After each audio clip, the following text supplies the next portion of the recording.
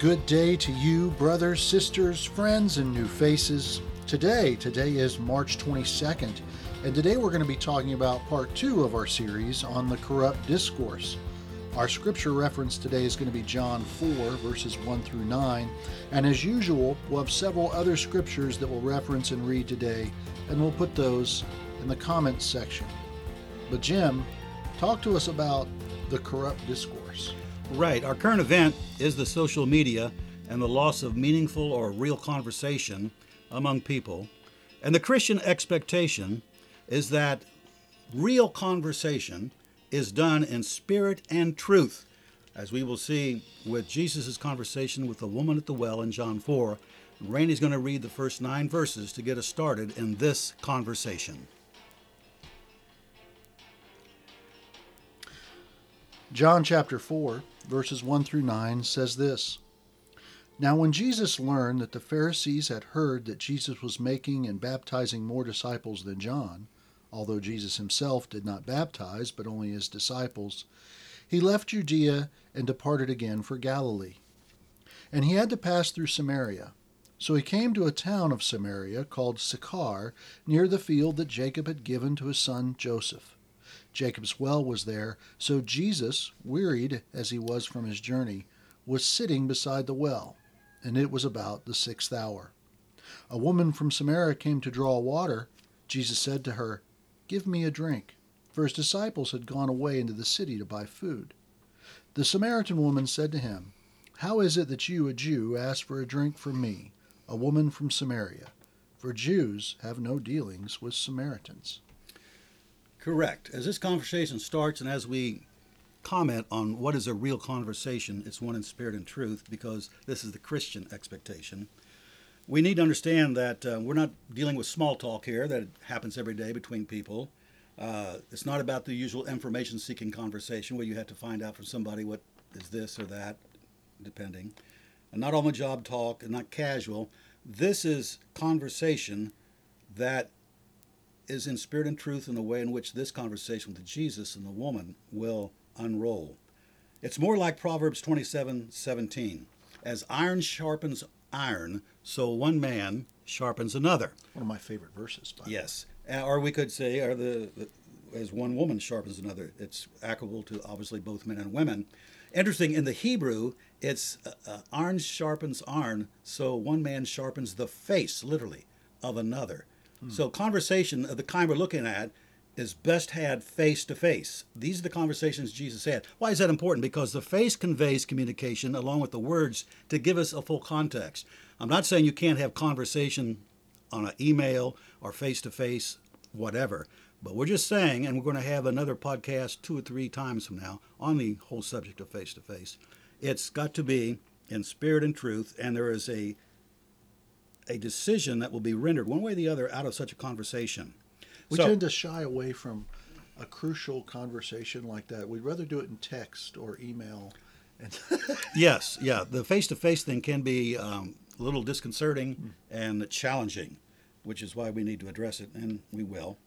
So, last podcast, when do we get real? When do we get honest in conversation? And we discussed that. When the occasion calls for it, we looked into that.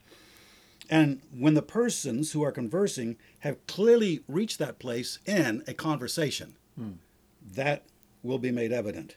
A person, of course, might receive or reject, depending, even in a real conversation involving spirit and truth. In John chapter 8, there's a very long conversation between Jesus and his enemies, and it ends with him making the statement that he is, before Abraham was, I am. Mm-hmm.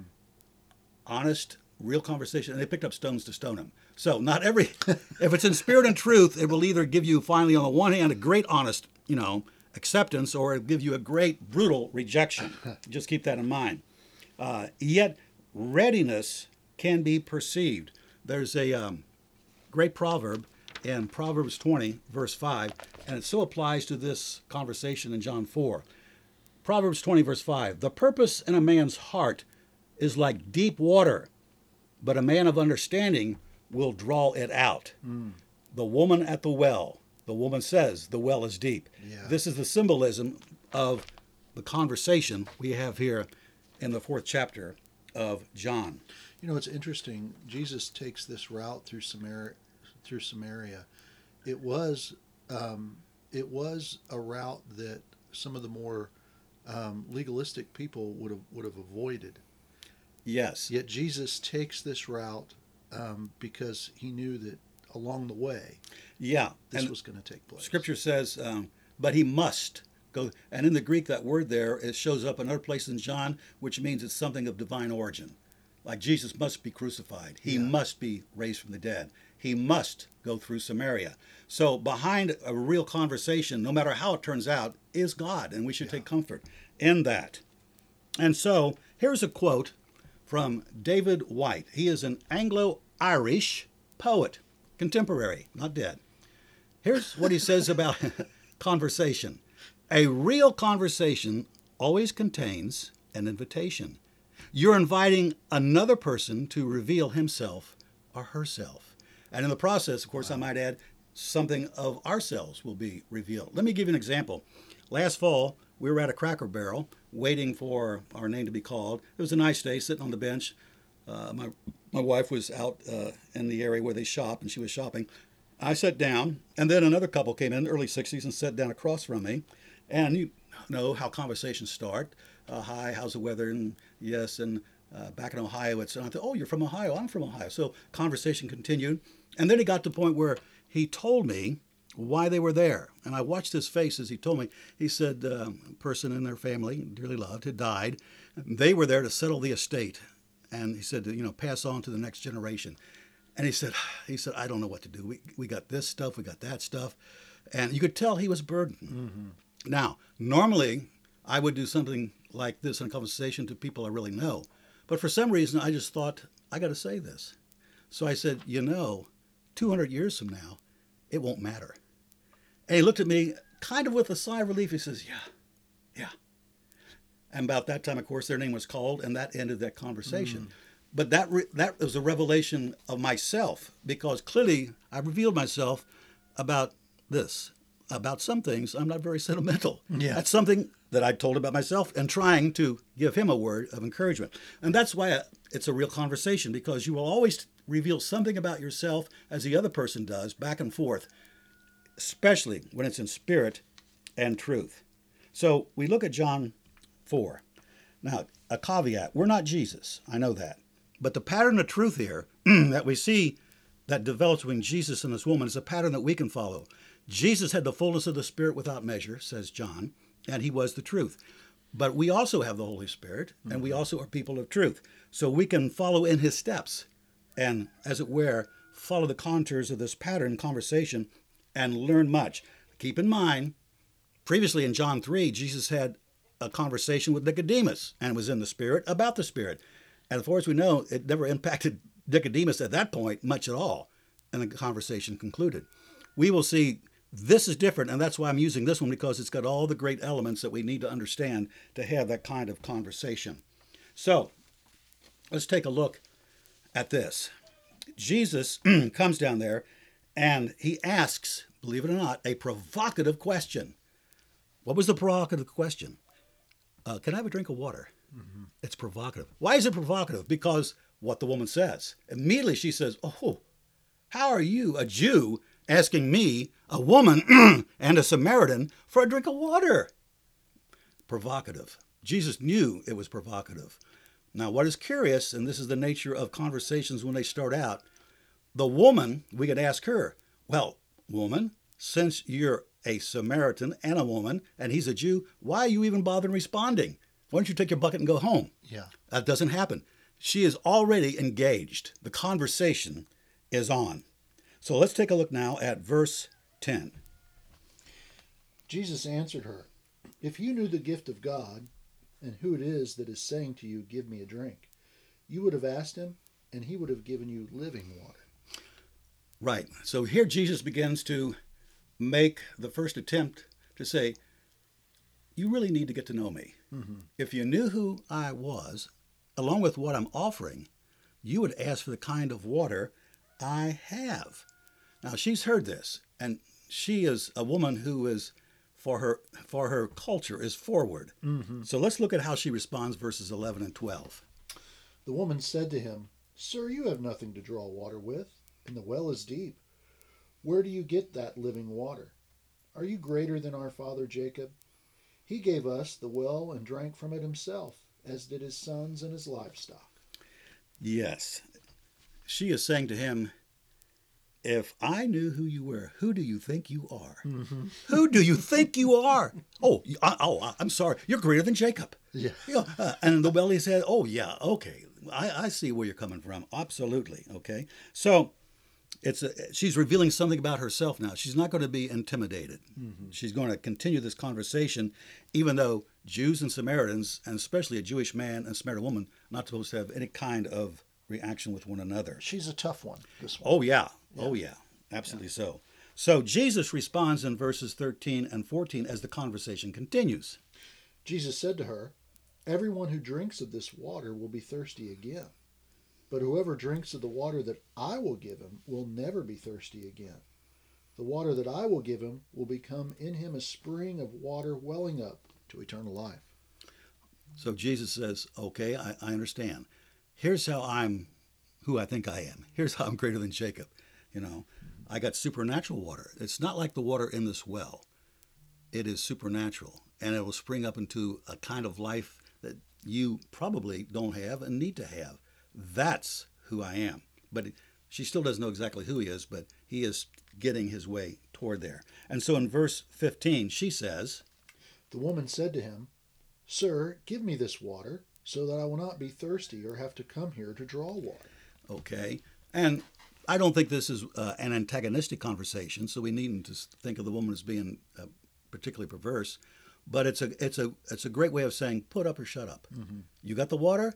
All right. Show me. Show me. Yeah. Let's have it. Let's do see it. You've come this far in a conversation. I want to see it. She was from Missouri. The show me state. Yeah. That's in southern Samaria. Yeah. So Jesus in verse 16 does this. So Jesus said to her, Go call your husband and come here. Jesus changes the subject. In any conversation of spirit truth, there'll be two things, as we'll see. The first is subject will change. Now, why is this? He wants her in the conversation to reveal more about herself now. How is he going to do that? So he says, go bring your husband. Now, to get to the point of this, look at her response in verse 17. The woman answered him, I have no husband. Yes. Now, this is a kind of a Freudian slip. On the one hand, it's true. She's trying to be misleading, and she doesn't realize she's not misleading. She is, in fact, telling the truth. And in any good conversation in spirit and truth, there will be these inadvertent revelations, things that sort of slip out, which are part of the conversation but weren't meant to, but now they are part of the conversation. And how does Jesus respond to this? And it's marvelous. Look at what he says in 17b. Jesus said to her, You are right in saying I have no husband. For you have had 5 husbands, and the one you now have is not your husband. What you have said is true. It's like a threefold boom, boom, boom. In our vernacular, Jesus is saying to her, in a good way, woman, you nailed it. Absolutely. And I would love to see Jesus' face when he's saying that. But whatever he is conveying by his face, it isn't utter condemnation, because she continues. This is so important. She will continue the conversation, even though Jesus has pointed out her moral failings. He's not talked down to her. He's not talked down to her. Yeah. Exactly. So, a conversation in spirit and truth, and always remember, when it's in spirit and truth, the third person in any conversation will be the Spirit of God, the Holy Spirit. All right, now what happens? Now, verse 19 and 20. Let's look. The woman said to him, Sir, I perceive that you are a prophet. Our fathers worshipped on this mountain, but you say that in Jerusalem is the place where people ought to worship. So she changes the subject. Now, it's interesting. She doesn't want, and understandably so, to talk about her personal social life, which is a mess. So, but clearly, she's not evading. What she's trying to do is continue the conversation. And so she immediately said, oh, okay, well, how can I change this So he knows about my life. He's a prophet. Okay, so I'll see how smart he is. Here's a question that'll stump him. The interesting thing is she is moved again to actually move the conversation forward to where Jesus wants it to go, which is a conversation in spirit and truth. So, what does Jesus do? Look at verse 21 through 24. Jesus said to her, "Woman, believe me, the hour is coming when neither on this mountain nor in Jerusalem will you worship the Father. You worship what you do not know. We worship what we know, for salvation is from the Jews. But the hour is coming and is now here, when the true worshippers will worship the Father in spirit and in truth, for the Father is seeking such people to worship him. God is spirit, and those who worship him must worship in spirit and truth." Okay, the amazing thing here is Jesus does not do this. He doesn't say to her, hold it. Let's go back and talk about your situation with your men and your life and who you're with now. He completely goes with the flow of the Spirit. Because what she has brought up is actually far more important than her messy social life, because this will be the answer to all of her problems that she's having and have had in her life. And it's linked, right? When these conversations follow that path, they're linked to the concerns in that person's life or what's caused them pause or making them want an answer. Exactly. Yeah. Exactly. Here's a quote from Churchill. He says, "A fanatic is one who can't change his mind and won't change the subject." So Jesus is not a fanatic. She changes the subject, and he's fine with that. He goes with the flow. He goes with the flow. He doesn't say, "Oh, I got to get her back on the topic." No, if it's in spirit and truth, there will be a flow. You need to be open to that and to recognize it as it happens. And so which is the opposite of what we do. We tend to want to force the issue and stay on top, drive the point home. Right? Yes, and, yes. Yeah. The pattern of truth we want is A, all of sin, B, believe on Jesus, C, confess him, and you'll be that kind of thing. Yeah, that's right. That's the pattern. Got to follow. Hear, believe, repent, confess. You got to do it this way. Yeah, exactly. But what we find in John's gospel is so liberating because it says, when you're involved in conversation, it's clear it's going to be spirit and truth. You just go with the conversation. Well, no matter how it turns out, it will be somehow good to have had this conversation. So he's pointed out her bad social situation with the men in her life. Now he points out her religion is one that's based on ignorance. And yet, at the same time, he gives her a real sense of hope. He says, God is seeking such people in spirit and truth to worship him. It's a way of also saying to her, are you that kind of a person? Are you seeking to worship God in spirit and truth in a way in which they're not doing it at Jerusalem and they're not doing it here? Are you open to that? Woman at the well. All righty. So, what are you seeking is basically the question that he's asking, although he didn't ask it in a question form. So look at the woman's response in verse 25. The woman said to him, I know that Messiah is coming, he who is called Christ. When he comes, he will tell us all things. Yes. So, in other words, what we say now in our cultural vernacular, she cuts to the chase. She says, okay, let's get right at it. Where are you on the Messiah thing? I want to know. So she is, and in this sense, this is not to continue to change the subject, get it off her social life. She is now wanting to know. I mean, she's gotten to the point where, yeah, I do want to know something. Let's see if you know. The Messiah is going to tell us everything about ourselves, everything, that we need to know.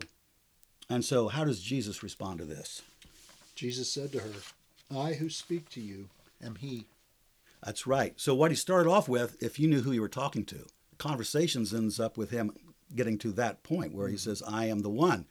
And so that really literally ends the conversation in terms of what they're doing. And then the disciples come back, of course, at that point and see that he's talking to a woman and they don't want to say anything because they think it's highly irregular. And she, in turn, forgets her bucket and runs back to the village. So now we want to see her response because this is important. Then we're going to end it with the road to Emmaus. And this is verses 27 through 29. Just then his disciples came back. They marveled that he was talking with a woman, but no one said, Why do you seek, or why are you talking with her? So the woman left her water jar and went away into the town and said to the people, Come, see a man who told me all that I ever did. Can this be the Christ? Yes. So let's just examine the statement. And there's so much here, we could go back and do it another 2-3 podcasts, but let's just examine the statement. What does she mean when she says, here is a man who told me everything I ever did? He just told her one thing she did about her life with men. But she has concluded, he knows everything about my life. How has this happened? Because the truth and the Spirit has taken hold of her, and she gets it that this man is in fact Messiah. Now, the way she phrases it to the people, because she doesn't want to be too bold here, she says, could this be the Christ? In other words, it's an intriguing thing. And whatever her past reputation was in Samaria, this caught the attention of the people because, they come running back. So at this point, when he reveals who he is, she reflects in a very few seconds upon everything that has happened and says, okay, man, this is extraordinary. It impacts her. This is, of course, in the Spirit. It goes beyond just mere words. She knows she's been searched by God. Now, there's a matter here, it's called reflection, and we see it in the Gospel of John many times. Many times, the disciples, you have these passages like in John 2, and the disciples remembered that he had said in a conversation. Later, after the conversation is over, an event happens that causes them to remember part of that conversation. It may be the resurrection, it may be something else, but that expression. Then they remembered that he had previously said, and you find that through the Gospel of John. Let's finish up with a great illustration of this in Luke 24, and I'm just going to paraphrase the first part of this. This is verses 13 through 27. It's the day of resurrection. There are two disciples going on the road to Emmaus. And in my opinion, don't have time to go into it. It's a husband and a wife because they're moving to a house, to a home, and to invite him in. So it seems normal that this is a husband and a wife. And Cleopas is the name of the man. And again, if you get some other versions like the NET, New English Translation, that brings out some of the nuances, it's an animated conversation. They're having a debate. The word in the Greek actually means a debate. They're having a debate. And Jesus all of a sudden appears to them, walking along beside them. But they don't know who he is. They are kept from seeing him because God waits for the right time to reveal certain things. And they've had conversations with Jesus. They know who he is. They're disciples of Jesus. And so he comes up to them and he says, what are you conversing about? What is this conversation you're having? So animated. And they stopped and they hang their heads and they look depressed. And the Cleopas, he says, have you been living under a rock? yeah. That's right. He says, what things? And they said to him, concerning Jesus of Nazareth. That's what things have been going on here. A prophet, mighty in word and deed before God and all the people. And our chief priests, our leaders, had him crucified. And we thought he was the one who was going to redeem Israel. And it's been 3 days since all this happened. And now we've had these fantastic tales from some of our women who went to the tomb and said there was angels there. They said he's not there. He's risen. And some of our people went back and checked it out. The tomb was empty, but they didn't see Jesus. And so this is what's going on. Now, at this point, this is Jesus who likes to have an honest conversation. Verse 25, and he said to them, O foolish ones, and slow of heart to believe all the prophets have spoken. Oh, so that's frank talk. Isn't it necessary that Christ should suffer these things and enter to his glory? And beginning with Moses and all the prophets, he interpreted to them in all the scriptures the thing concerning himself. So they drew near the village to see which way they were going. He acted as if he were going farther. The Greek word is to pretend. You're making as if you're not going. He's not going to go in and spend the evening. He's moving on. In other words, it's a way of him saying, do you want to finish this conversation? All right. So what do? But they urged him strongly, say, oh, stay with us, for it's toward evening and the day is far spent. So he went in to stay with them. Some time passed, and they sit down finally to the table. He took the bread, Jesus does, breaks it, blesses it, and gave it to them. And their eyes were opened, and they recognized him, and he vanished from their sight. Then look at this, verse 32, Spirit and truth. On the road to Emmaus, he explained to them the truth. Listen to how they now react upon reflecting. And they said to each other, did not our hearts burn within us, that's the Spirit, while he talked to us on the road, while he opened to us the scriptures, the truth? They reflected. They said, oh, I get it now. That's what was going on. Don't you remember? Our hearts were burning. My heart was burning. The conversation has now concluded, and they understand it in spirit and in truth. So the conversation is real when it's in the spirit and in the truth. And that truth can be truth with a small t. Maybe you're just seeking out some kind of truth that the other person needs to know. But all truth is God's truth, and all truth is connected and eventually leads to him. And so if it's an honest, desired conversation, you'll want to continue it for the benefit of everyone. Now, next podcast, we're going to answer the question, can you have a real conversation in spirit and truth with the people who want to cancel you from the culture? So tune in for that. Don't unsubscribe between now and then. Well, thanks, Jim. You've given us a lot to think about, and I'm sure that there are questions or comments about it. And we'd love to hear those questions and comments from you. So please send us your questions and comments to eventsandexpectations@gmail.com. That's the word events, the word and the word expectations @gmail.com. We will use your question or comment on air where possible, and we will always answer you. This has been Current Events and Christian Expectations. And until next time, keep looking up.